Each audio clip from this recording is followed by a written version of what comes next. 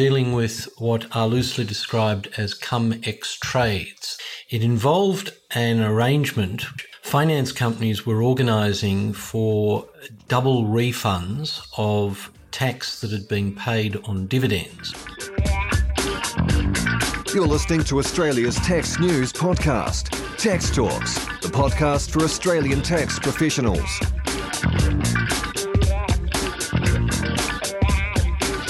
Welcome to episode 227 of Tax Talks. This is Heide Robson, and thank you to Klaas for sponsoring this episode.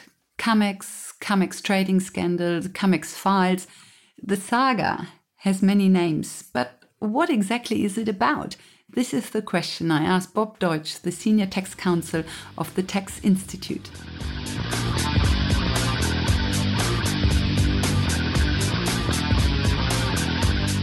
There's a fascinating case that has emerged in Germany, of all places, dealing with what are loosely described as Cum-Ex trades. That's C-U-M-EX trades.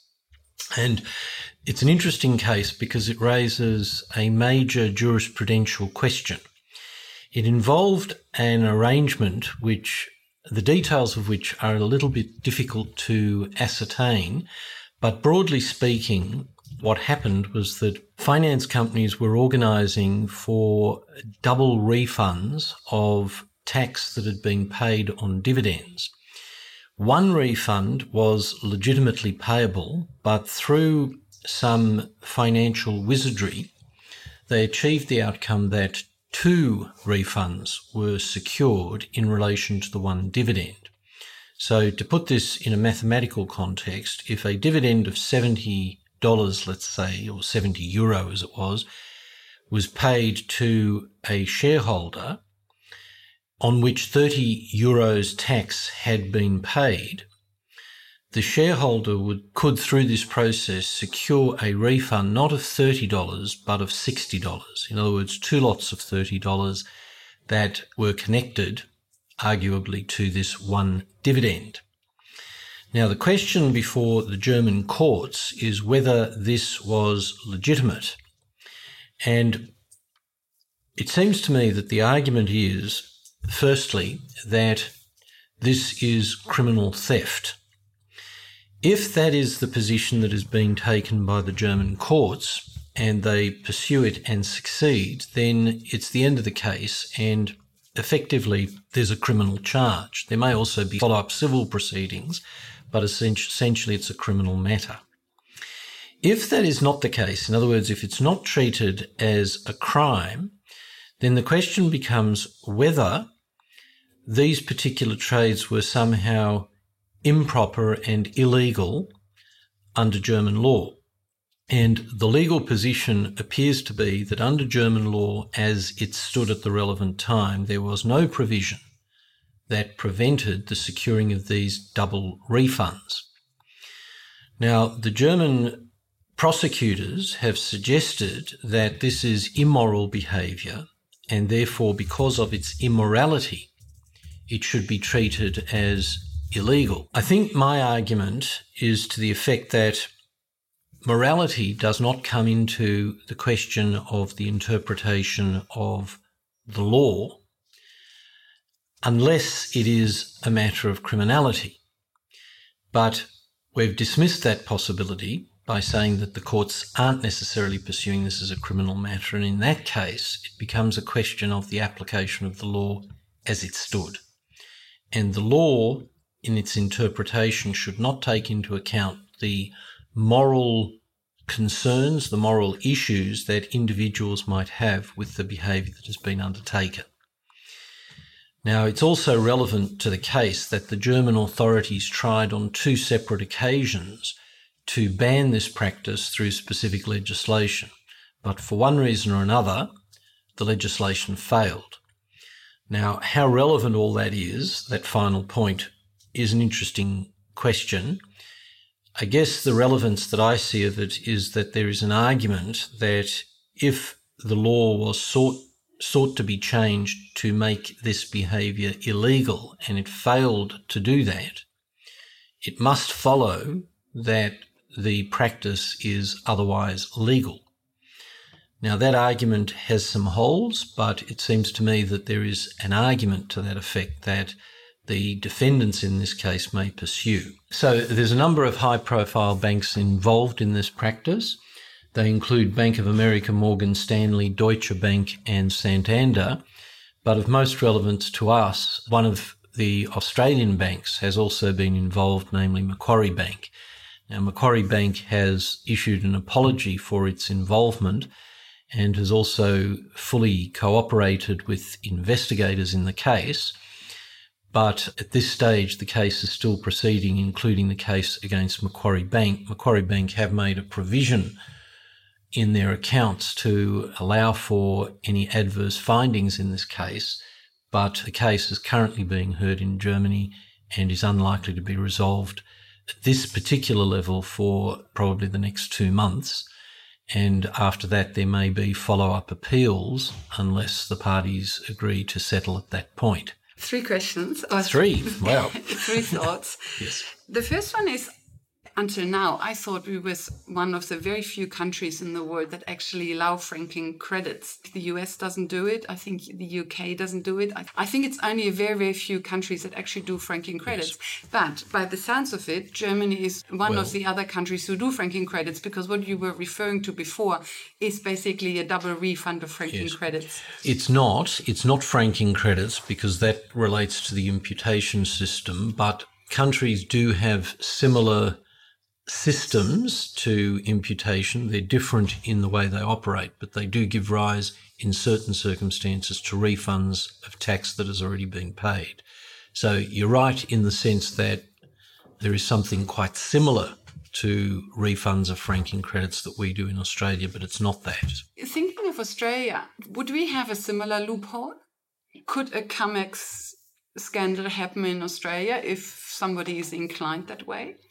Look, I don't believe so. I think the imputation system that we have has sufficient integrity that it's unlikely that anybody could generate a system that would give rise to a double refund.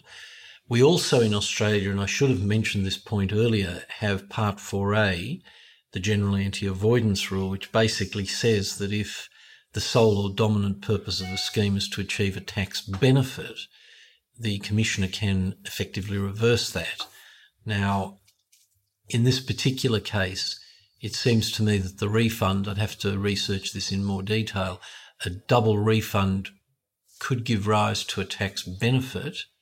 And hence Part 4A. And hence Part 4A might apply. Now, that's not as easy to secure as an outcome before the courts as you might think. There's a lot of questions about the application of Part 4A. There's also the question in the back of my mind as to whether a refund of this nature would constitute a tax benefit. That's something that I'd have to look into in more detail, but you do have Part 4A to traverse as well. Most other countries do not have a general anti-avoidance rule of the kind that we have in Australia. So I think the likelihood of this arising in Australia is fairly remote, but one should not ever underestimate the financial ingenuity of people involved in this industry. They are very clever and do have the ingenuity to work out different schemes. So I wouldn't say never, but I would say it's unlikely. I'm surprised to learn by assumption that Germany doesn't seem to have a Part 4A equivalent, because if Germany had a Part 4A equivalent, they could have stopped this practice a long time ago, because it has been going over a decade. They have been trying for over 10 years to stop this practice. So I think the dates were somewhere around 2006 till 2012 when they stopped doing it. So it was not quite a decade, but it was certainly a good 6-7 years. I see. So it's no longer going on. No. They stopped it in 2012. Yes. Well, that's when the investigators started to cotton on to what was going on, and they have started to deny. Then they started to deny the double refunds and launched proceedings, and that's when the whole practice ceased. Now, I'm not sure about German law in terms of whether or not they have a general anti-avoidance provision, but either they don't have one, which I suspect is the case, or if they do have one, it certainly wasn't pursued or for some technical reason could not be pursued in this particular case. But my suspicion is there isn't a general anti-avoidance provision of the kind that we have in Australia. Yeah, so they might introduce one in the near future. Going by history, the likelihood of countries introducing a general anti-avoidance rule of this kind has not been all that rosy. New Zealand has a general anti-avoidance rule and very few other countries do. The United Kingdom looked at it. They had a long inquiry about it and decided not to proceed. Do you know why? Because it makes perfect sense to me to do it. Yes. It does make sense at one level. At another level, there is a lot of opposition to it because it leaves a lot of subjective considerations about what is or is not the purpose of the taxpayer. And it does raise a lot of issues, and it's quite complex to apply in practice. If you look at the cases in Australia, there's not, in my view, broad consistency in the application of Part 4A. Now, consistency is not always the hallmark of a legal system, but it seems to me that it's an important consideration, and that's one of the reasons why countries often balk at the possibility of introducing a general anti-avoidance provision. Second thought, double payment that occurred was around 30 billion euros, so a lot of money. And to the best of my knowledge, I think the German corporate tax rate is 15%. That means the extent of the practice was even larger, because if you only talking 15% of corporate tax, then to get to $30 billion means it was even a wider spread practice than if we had been at a 30% tax rate. Yes, it was a widespread practice. There were a lot of very large companies paying very large dividends, not just in Germany but in Europe generally. So wherever you get a large dividend paid out of taxed profits, the potential was there for this to happen. So yes, it was very widespread. Do you know why it was so difficult to stop the practice? Because by the sounds of it, they stopped it straight away as soon as the investigators knocked on the door. If they claim it was illegal, why did they stop? Well, I think they stopped because the German authorities would have started to deny the second refund. So it became... They kept claiming it, but the governments just stopped. They stopped, and after they launched their investigation, I think everybody got cold feet and decided to back off, and there were no more further double refund claims. There would have been a few claims that would have gone in, double refund claims, that would have been denied, and that's when they would have tweaked to the fact that the authorities were on to what was going on. Unfortunately, I'm not privy as to exactly how it evolved in the German administration, but it does seem to me that as soon as they clamped down on it and people got wind of the fact that an investigation was underway, they stopped the practice. And that's not uncommon. That's what happens with most schemes that are on the edge. People will do it for as long as it stays under the radar. Well, nobody's looking, or the expression that I would use is it stays under the radar. As soon as it's on the radar of revenue authorities, people will stop engaging in that practice.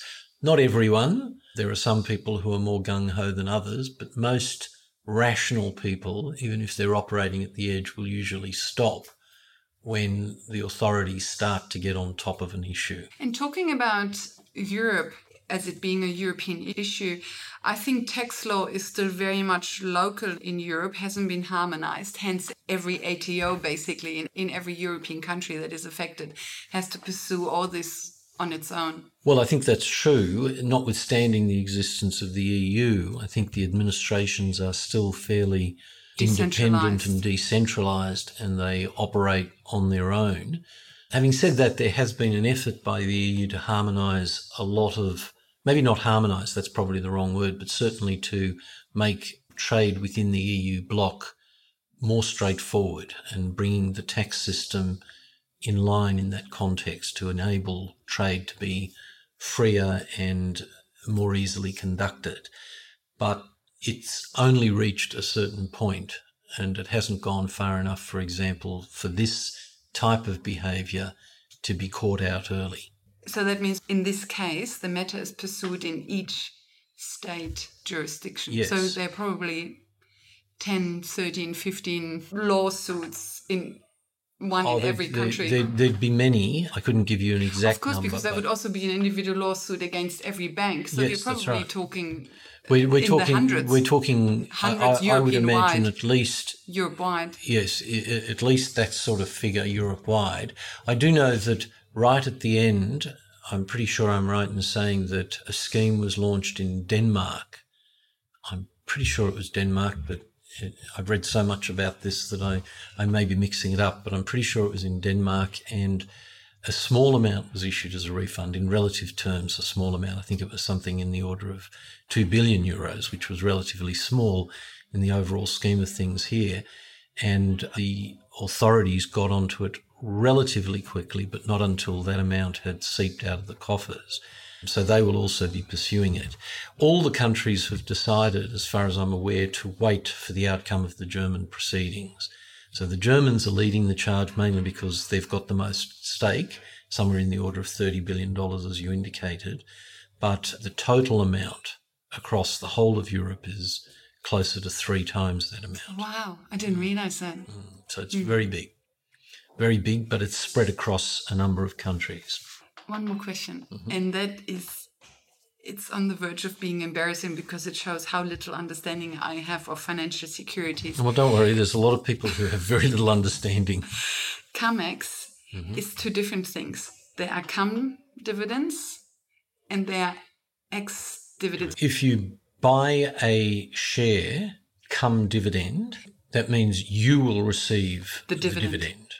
If you buy a share ex-dividend, it means you're not getting the dividend. So, theoretically, it doesn't always work like this with market forces at play, but theoretically, a cum dividend share should be worth more or should cost you more than an ex-dividend share. The difference should be, leaving aside franking credits in Australia, which complicates things even more, the difference should be the size of the dividend. So but it often isn't. It often isn't, because you get these quirky things happening with market forces such that the dividend isn't fully reflected in the relative prices of a cum versus an ex-dividend. Because, for example, mum and dad investors don't really pay attention to whether a share is cum or ex, hence they just buy it and Possibly. are not aware of that would be one details. explanation. That would be one explanation, but the area where you can see this most is you can buy a share, for example, if a share goes what we call ex-dividend, which means it will no longer carry the dividend. It goes ex-dividend on the 12th of February. You can buy the share on the 11th of February cum dividend, or you can buy the share on the 14th of February ex-dividend. Now, will it reflect that difference in price? Probably not, because the other thing that has happened in that 2-day period, markets have moved. So it's not as straightforward as saying it's just the difference in the size of the dividend. It will depend on what else is going on. Because other factors are at play. Other things happen, exactly.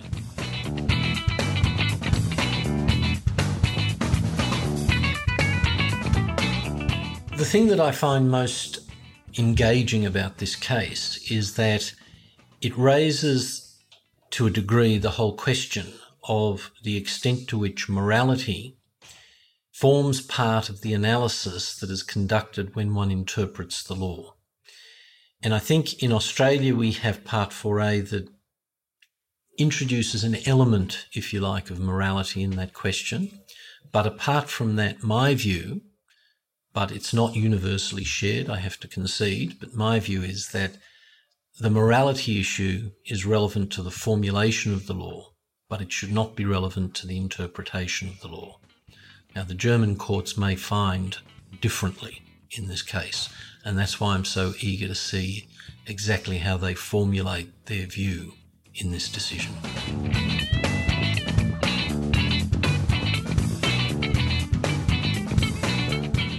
Welcome back. Bob already touched on countries involved in the Cum-Ex scandal. If you look at a map of countries involved, it is basically all of Europe. The only countries who seem to have kept a relatively clean nose are Portugal, Sweden, England, Ireland and Greece. Just those 5. The rest of Europe were all involved. Germany with over 30 billion euro as the ringleader, France with 17 billion euro as Germany's best buddy, Spain, Italy, the Netherlands, Denmark, Belgium, Austria, Finland, Norway, Switzerland. They all took part one way or another. One person has already gone to jail. Ulf Johannemann, a former Freshfields lawyer, was jailed in November last year, November 2019, to prevent him from disappearing, absconding, going off to South America. Freshfields, the firm that Mr. Johannemann worked for, Freshfields is the law firm that was heavily involved in the Cum-Ex Scandal. In the next episode, episode 228, Bob Deutsch will talk about the current international tech scene. What are the top 3 issues that are bugging humanity? And we will also talk about the tech summit that is coming up from the 11th to 13th of March in Sydney in the ICC. Until then, thank you for listening and thank you to Klaas for their support. Bye for now and see you in the next episode.